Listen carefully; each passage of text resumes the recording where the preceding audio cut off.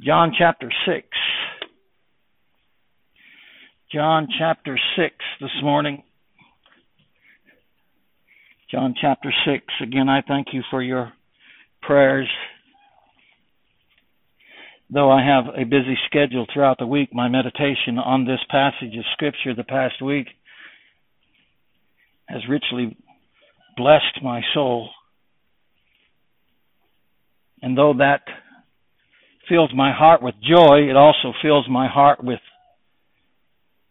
trembling and fear, for I hope and pray that God would enable me, His grace, to be able to preach to you in such a manner which God has revealed it unto me, which is oftentimes a hard thing to do. So I am in great need of God's Spirit. For I know in the troubling times in which we live, many people are looking for answers. They're looking to God's providence. They're looking to His sovereignty. They're looking to His wisdom and grace. I found out this last week anew, even after 40 years of being a Christian, some of our greatest comfort and strength in the most troubling times is when we stop and survey our glorious salvation in Christ. For there is such a depth of infinite wisdom and grace in God saving His people that I believe we'll never, even in eternity, come to apprehend it in its fullness. Nothing comforts the child of God more than God's saving love and grace in Christ Jesus and how He called us unto Himself. That the Father would give us unto Christ, and that He would give us everlasting life and seal us with His blessed Spirit is a comfort that every true child of God finds strengthens him in the most troubling of times. The psalmist said it best in Psalm 27:1 when he said, "The Lord is my light and my salvation. Whom shall I fear?" My light and my salvation. The Lord is the strength of my life. Of whom shall I be afraid? When we assure ourselves of God's divine and sovereign love for us in Christ Jesus, beloved, there's nothing in this world that shall shake us, nothing that shall make us afraid, and nothing that shall make us fear. Again, the psalmist in 116 said, "What shall I render unto the Lord for all His benefits toward me?" He answers himself by saying, "I will take the cup of salvation and call upon the name of the Lord." And this morning, that is my greatest desire, that we as God's chosen people would look deep into this cup of salvation once again, that we might call upon the name of the Lord. John chapter 6, beginning in verse 35. "And Jesus said unto them, I am the bread of life. He that cometh to me shall never hunger, and he that believeth on me shall never thirst." What amazing declaration. "But I said unto you," he speaks to the multitude, "that ye also have seen me." We need to stop and pause and think about what he just said. You've seen me. I'm getting ahead of myself, but he said, you've seen me. They've seen the Son of God. They've looked upon him with their eyes. They beheld the miracle of the feeding of 5,000. They were satisfied and filled with that bread. They'd seen so much of him, and yet listen to what he says, "and believe not."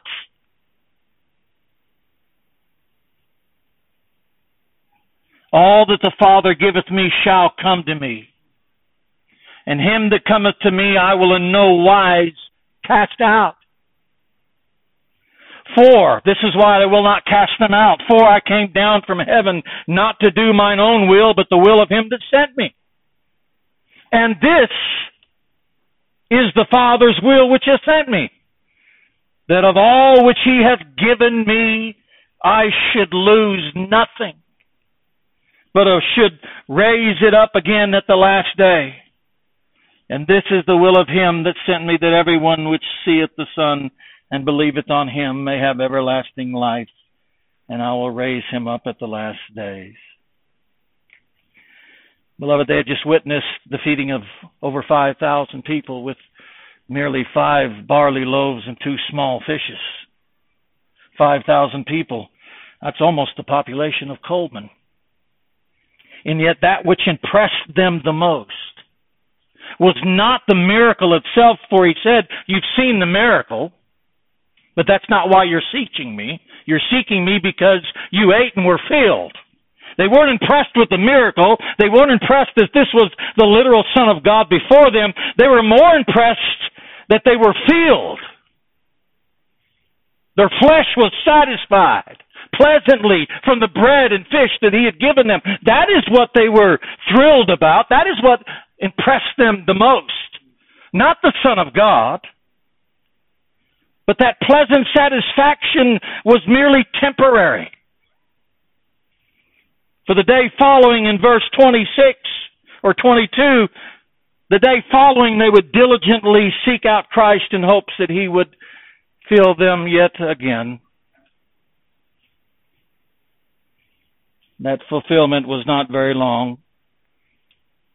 Christ had temporarily fulfilled their lust and their desires and their hungry, but it quickly vanished. Oh, beloved, do you see in this how many careless and self-centered souls like those amongst this multitude profess to have an interest in Christ, yet only that he might satisfy and fulfill their own selfish desires? They hear the promises of God. They go to church and hear it preached. They read the Word of God and they read the promises of God, and they're not impressed by he who gives the promise. They're more impressed on what he promises. And so they speak of an interest in Christ, yet they only wish to fulfill their temporary desires.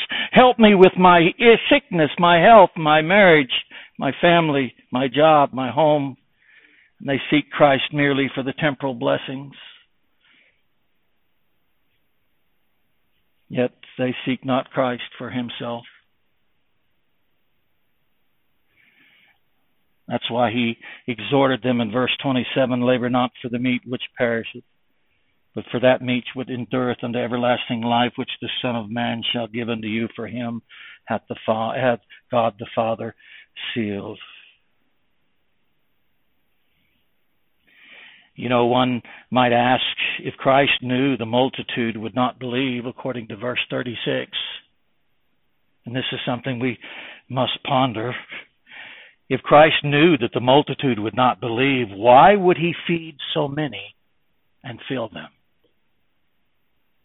in such a way that they would diligently seek him the following day? Why would Christ feed 5,000, not only feed them, but fill them in such a way that it would draw them to seek out Christ yet again? We're talking about the Son of God, who knows all things, who knows the hearts of men. Why would he feed them in such a way that they would the very next day diligently seek him out?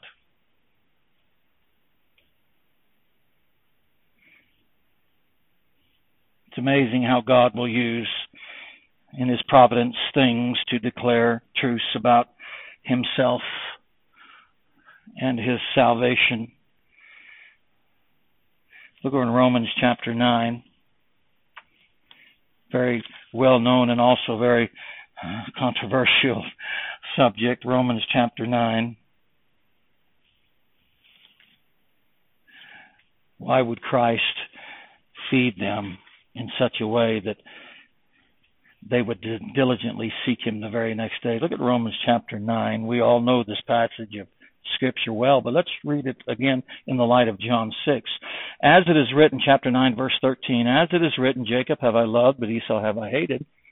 What shall we say then? Is there unrighteousness with God? God forbid. For he saith to Moses, I will have mercy on whom I will have mercy, and I will have compassion on whom I will have compassion. So then it is not of him that willeth, nor of him that runneth, but of God that showeth mercy. Him that willeth, him that runneth, but God showeth mercy. For the scripture saith unto Pharaoh, even for this same purpose have I raised thee up, that I might show my power in thee, and that my name might be declared throughout all the earth. That's why he raised Pharaoh. Follow along with this thought.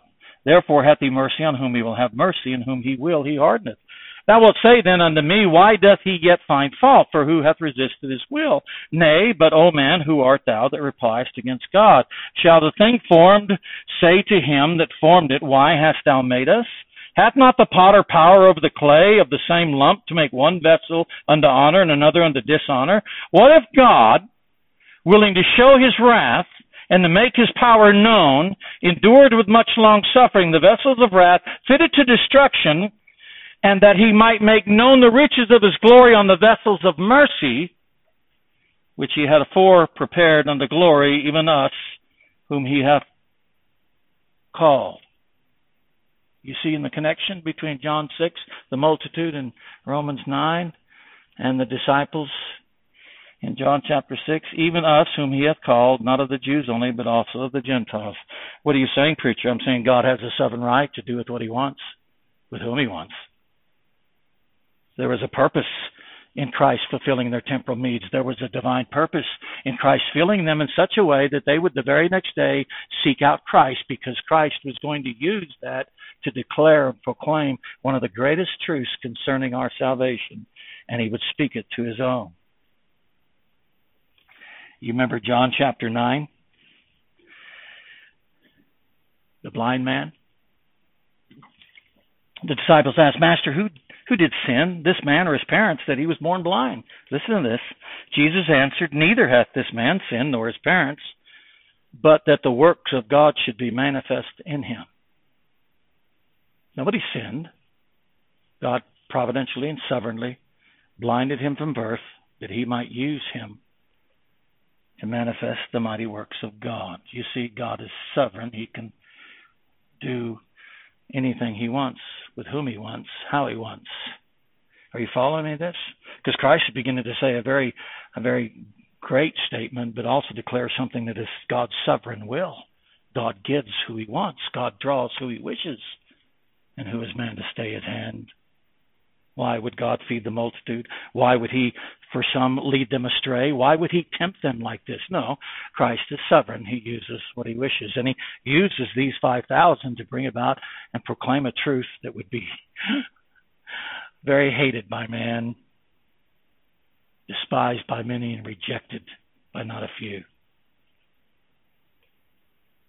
Proverbs 16, the Lord hath made all things for himself, yea, even the wicked for the day of evil. He's done what he wants.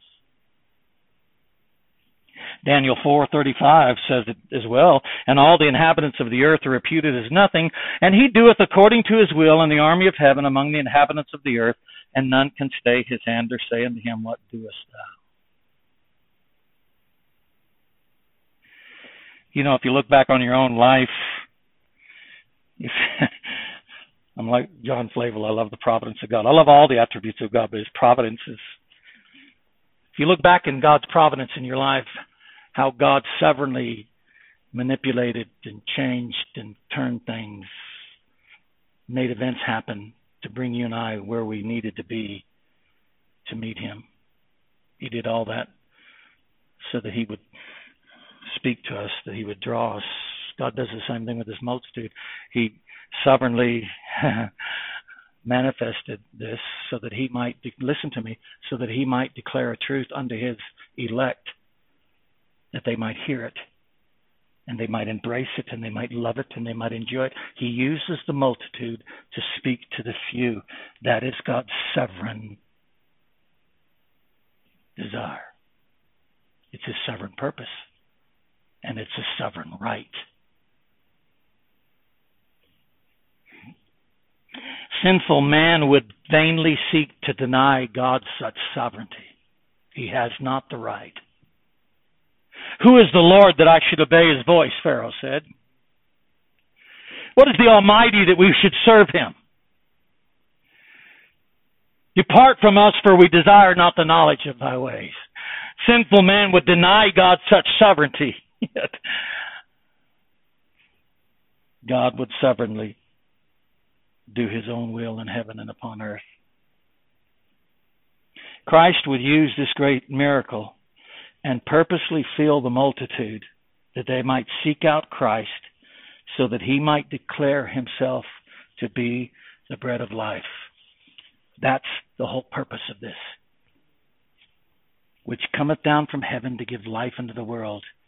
Yet not all would believe, only those whom the Father giveth him.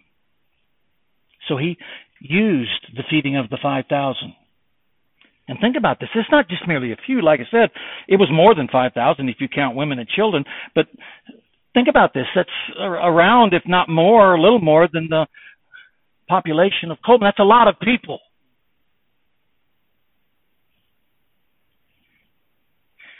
When I look back on God's providence, how he led me on that day so many years ago while I was yet in my sins,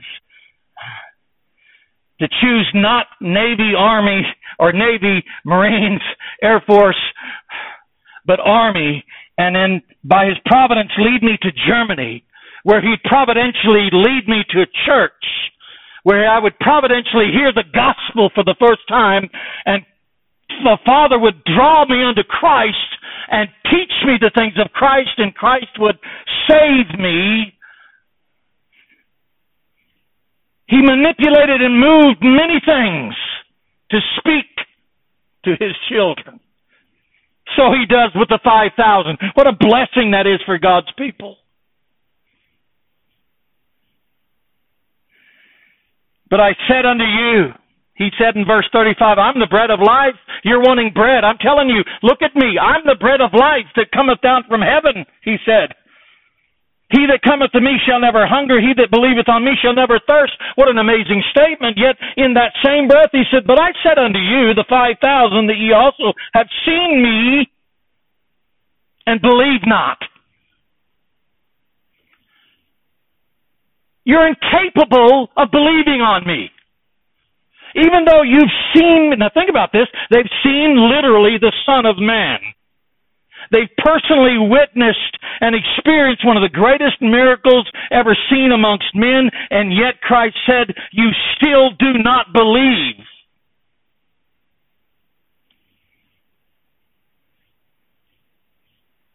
It dumbfounds me when I hear people say they don't believe in the total depravity of man.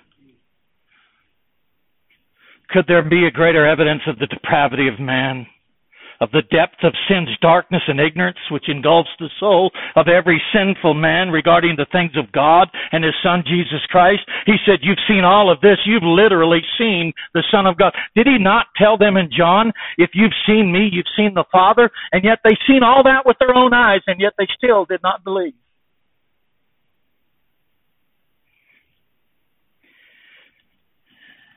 Christ wouldn't stop just there. He tells them why. They could not believe. Not merely because of their own disbelief, but primarily because the Father hath not led them or drew them to Christ. Let's read these verses together, verse 36 and 37. But I said unto you that ye also have seen me and believe not. All that the Father giveth me shall come to me, and him that cometh to me I will no wise cast out. For I am come down from heaven not to do mine own will, but the will of him that sent me. Now listen to him. And this is the Father's will, the one that sends or gives men unto Christ. This is the Father's will which hath sent me, that of all which he hath given me I should lose nothing, but should raise it up again the last day. And this is the will of him that sent me. Again, the will of him that sent me, that every one which seeth the Son, they did see him, but they didn't see him properly, or they didn't see him accordingly. They were still dark and blinded by their ignorance. Which seeth the Son and believeth on him may have everlasting life, and I will raise him up at the last day. This is why you don't believe in me. Sure, disbelief, but primarily because the Father has not given you to me.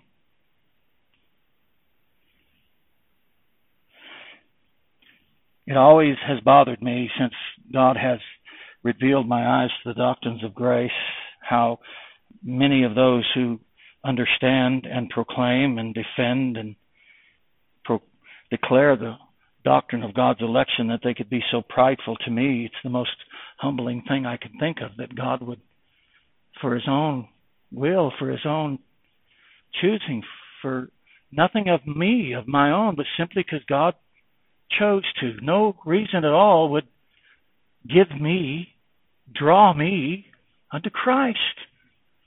Where is there room for pride in that?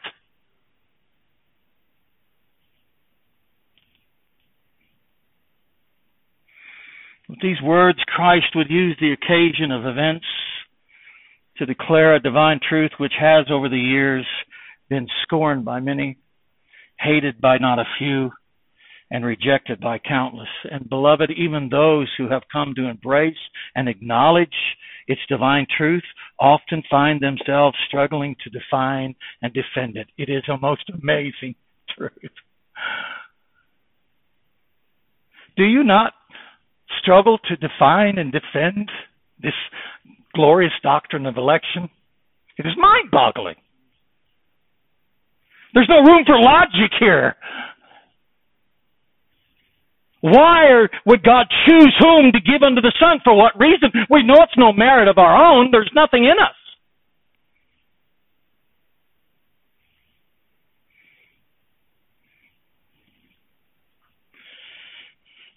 We struggle as God's people sometimes to define it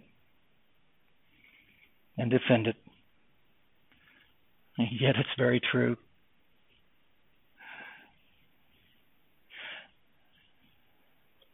I think here the words of Martin Luther's great hymn, "A Mighty Fortress is Our God," in the German translation, is most appropriate for this truth.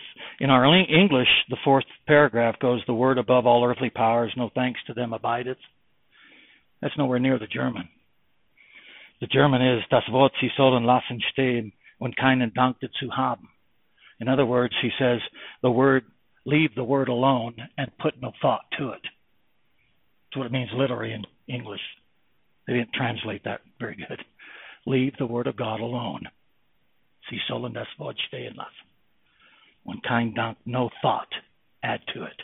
Just leave it alone.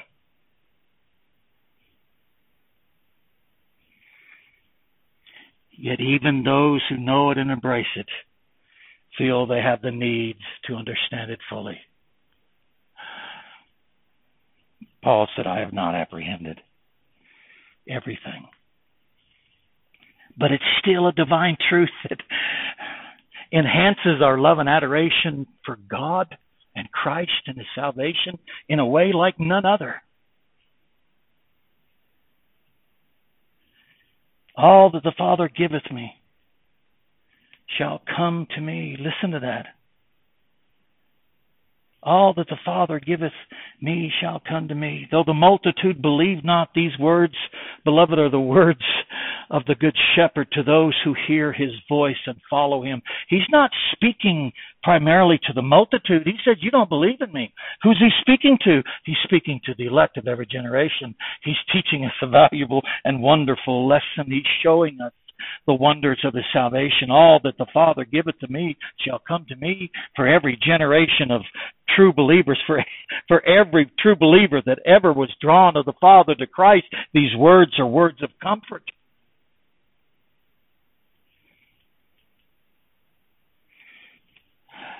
You know, it was not unusual for Christ to speak to his own while addressing all men. Do you know that? He said, "This is unusual.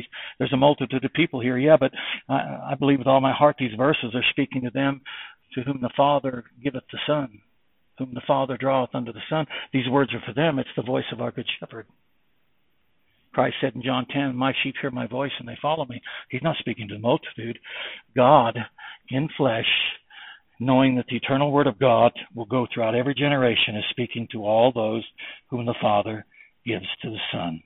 And it was not unusual for Christ to speak to his elect while speaking to a multitude. Remember the disciples when they were talking about parables, or the Lord was speaking parables? The disciples asked this, "Why speakest thou unto them in parables?" Why are you speaking to them in parables? You know what his answer was? He answered and said to them, "Because it is given unto you to know the mysteries of the kingdom of heaven." I'm speaking to them in parables because it's given unto you.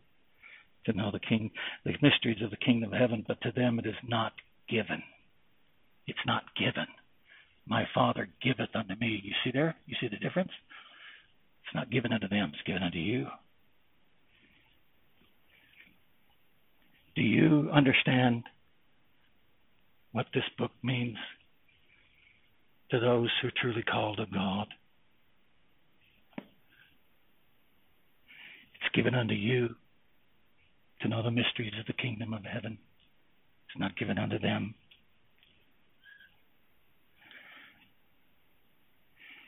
Notice that though the multitude believe not, Christ would assure all those whom the Father gives him shall surely come.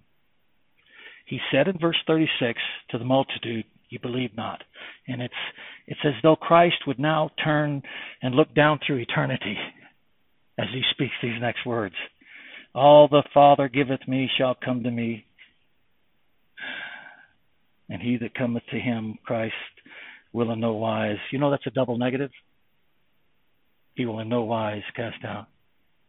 All that the Father giveth Christ shall come. Not one left behind, not one forgotten, not one who will not come, but all that the Father giveth Christ, Christ says, shall come to me. All the Father giveth shall come to him. Do you know, and I'm sure we've all heard that sometime in our studies since being a Christian, that not one drop of Christ's blood was spent vainly on someone who did not need it. It was spilt for all those whom God would give unto Christ.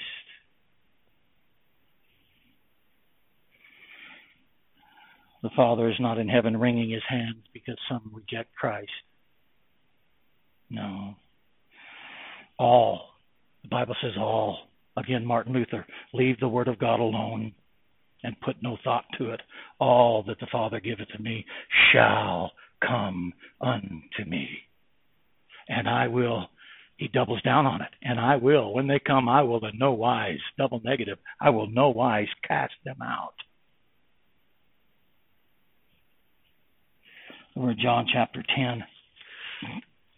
What an amazing doctrine. What amazing truth. John chapter 10, verse 27, my sheep hear my voice, and I know them.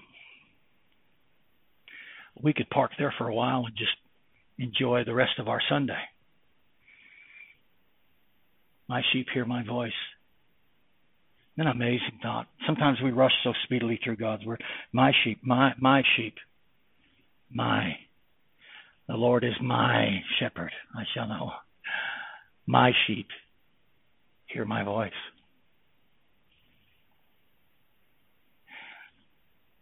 What is the voice of God going to sound like when we reach eternity? My sheep hear my voice, and I know them. You see the intimacy there? And I know them. I know them. And they follow me. And I give unto them eternal life, and they shall never perish, neither shall any man pluck them out of my hand. My Father, which gave them me. There it is again. Like I said last week, have you ever considered yourself a gift of the Father to the Son? That's exactly what we are. It's God's elect. We're a gift of the Father to the Son. Why me? We all have our dark past. I was telling my wife this morning, I said, it's hard to believe this month I'll be 63. I know I don't look 63. Just kidding. But when I was a teenager, I didn't think I'd live to be 21. I was that bad, and I won't go into details, but I was that bad. When your brothers and sisters make bets that you're not going to live past 21 because you're such a bad kid, it kind of tells you kind of like what my life was like. And then one day in Germany, in Scheiflenstrasse, one day of that week, I cannot pinpoint the time, the day. I know it was during that week. God taught me. I learned of the Father, and He taught me about Christ. And God gave me to His Son, and His Son washed my sins away, and His Spirit came and sealed my spirit until the day of redemption. Why, oh God, me, and not someone else? Why? Why does it seem like the Father would choose those that are most unworthy? Did Paul say that in Corinthians? Not many wise, not many noble. God has chosen the foolish things of the world to confound the wise. It's like God sought out the deepest, darkest sinner and said, yeah, him, her. And just sovereignly went down through eternity. Him and her and him and her. And God said, I'm going to give you to my Son. I'm going to learn you. I'm going to teach you. You're going to draw nigh to Christ, and He's going to purchase you with His sacrifice, with His blood. And my Spirit's going to seal you, and you'll live in eternity with me. I'll be your God, and you'll be my people. Why? For no other reason but Father gave us to Him. My Father, which gave them me, watch this, is greater than all. Listen to that. Is greater than all. Greater than all. And no man is able to pluck them out of my Father's hand. I and my Father am one. My Father, which gave me them, is greater than all. God lacketh not the power or ability to draw men to Christ.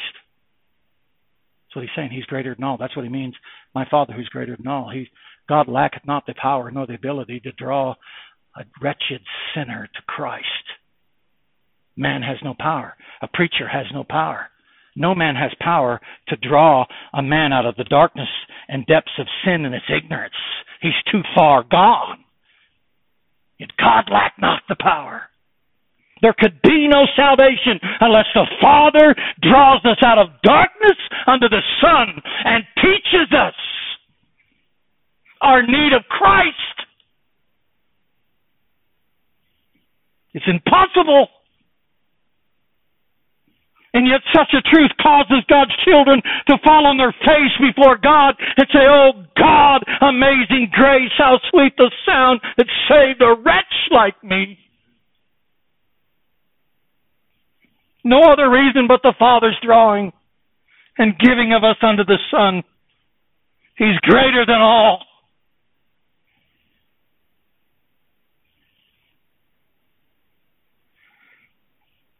And yet Christ in our text would give us even a greater assurance if that were not enough. He would promise His own divine and sovereign protection and assurance. Watch these verses. I want you to see how He intensifies this. Stay with me a few more minutes in verse 37 of chapter 6 of John. All that the Father giveth to me shall come to me, and him that cometh to me, here's one, I will in no wise cast out. For I came down from heaven not to do my own will, but the will of Him that sent me.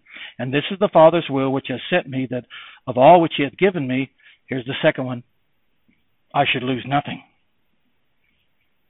I'll not cast out, I'll lose nothing, but should raise up again the last day. And this is the will of Him that sent me, that everyone which seeth the Son and believeth on Him may have everlasting life. There's the third. I give him everlasting life.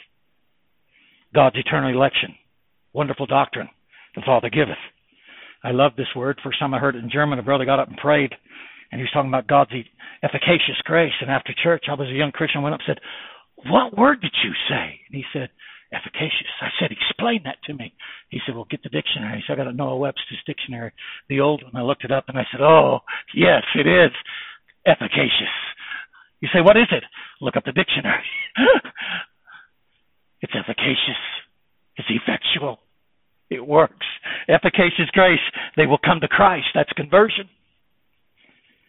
And the final perseverance of the saints. I will lose nothing. I will lose. He's not going to lose nothing. You know, in all my 40 years, I have many times more than I wish to count fallen and failed God. My faults and sins have been many. And oh, I've hated them and dreaded them. Like the old hymn, I hate those sins that drew you from my breast. Christ has never forsaken me. He said, I will lose nothing. I will lose nothing. Oh, the final perseverance of the saints is a wonderful blessing, and it's so well declared within these verses. I will not cast them out. I will not lose nothing, and I will give them eternal life. No man shall pluck them out of my hands. Not even yourself. I'm telling you, we are so secured in Christ, there's nothing. Who shall lay anything to the charge of God's elect?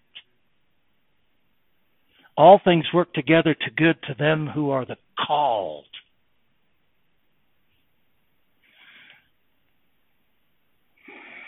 And I will raise them up at the last day. There it is. There's the final perseverance. I will raise them up at the last day. He will raise us up.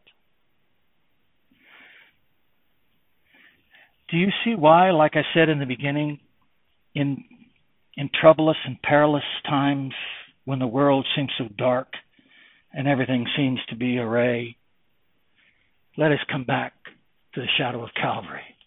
And let us, like the old hymnist, let us survey, not just look or glance, survey. Study that word survey. It looks at every little detail. Let us survey the cross. I cast all contempt upon my pride. Were the whole realm of nature mine, that were present far too small. Love so amazing, so divine, demands my soul, my life, my all. Come back to Calvary. Look at your salvation in Christ. Look at God giving you unto Christ, drawing you, teaching you, learning you the things of Christ, that you might have reconciliation with God and fellowship with the Father and His Son, Jesus Christ.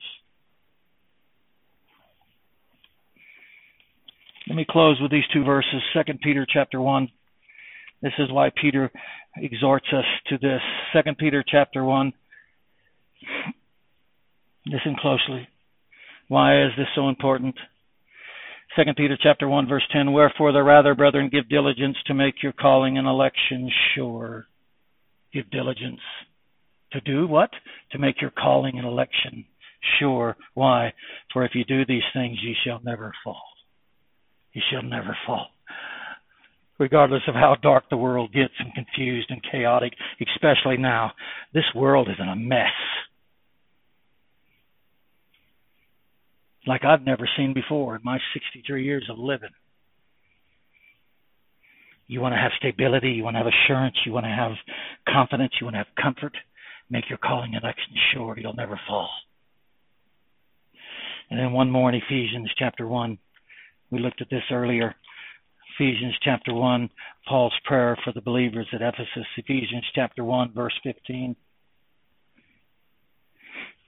Well, let's start in verse 15. He says, wherefore also after I heard of your faith in the Lord Jesus and love unto all saints, cease not to give thanks for you, making mention even of my prayers. What's this mentioning? What's he praying?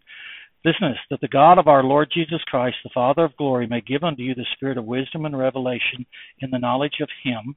Watch this, listen. The eyes of your understanding be enlightened, that ye may know what is the hope of his calling. What is the hope of his calling? And what the riches of the glory of his inheritance in the saints. And what is the exceeding greatness of his power to us who believe, according to the working of his mighty power.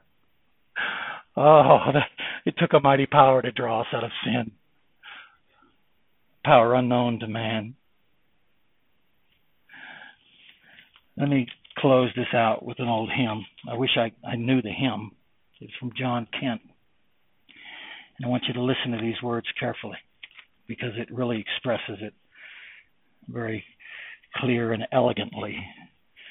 'Twas with an everlasting love that God his own elect embraced, before he made the worlds above, or earth on her huge columns placed. Long ere the sun's first brilliant ray primeval shades of darkness drove, they on his sacred bosom lay, loved with an everlasting love. Then in the glass of his decrees, Christ and his bride appeared as one, her sin by imputation his, while she in spotless splendor shone. O love, how high thy glories swell, how great, immutable, and free. 10,000 sins as black as hell are swallowed up, O love, in thee. Two more verses. Loved when a wretch defiled with sin, at war with heaven and league with hell, a slave to every lust obscene, who living lived but to rebel. Believer, here thy comfort stands, from first to last salvation's free, and everlasting love demands an everlasting song from thee. All that the Father giveth me shall come to me, and him that cometh to me I will in no wise cast down. Amen. After that, the Jews murmured, and Christ goes even deeper. I love John 6. We're going to continue. He goes deeper. He goes into, I'm telling you, no man. He said, all shall come to me, the Father giveth me. And then he goes even deeper, more intense. No man, verse 44, come to me except the Father, which has sent me, draw him, and I will raise him up. How does the Father draw them? It is written in Proverbs, they shall all be taught of God. They shall all be taught of God. Every man therefore hath heard and hath learned of the Father, cometh unto me. Do you realize that the Father taught us to come to Christ? You ever considered your salvation in that light? The Father taught us to come to Christ. That's how he drew us. He drew us with everlasting bonds of love and mercy and grace. He taught us God's sovereignty working in the midst of the darkness of our sins. That light, those who sat in darkness saw great light. What light was that? The Father teaching us. Oh, glorious salvation we have in Christ. Let us pray. Our Heavenly Father, Lord,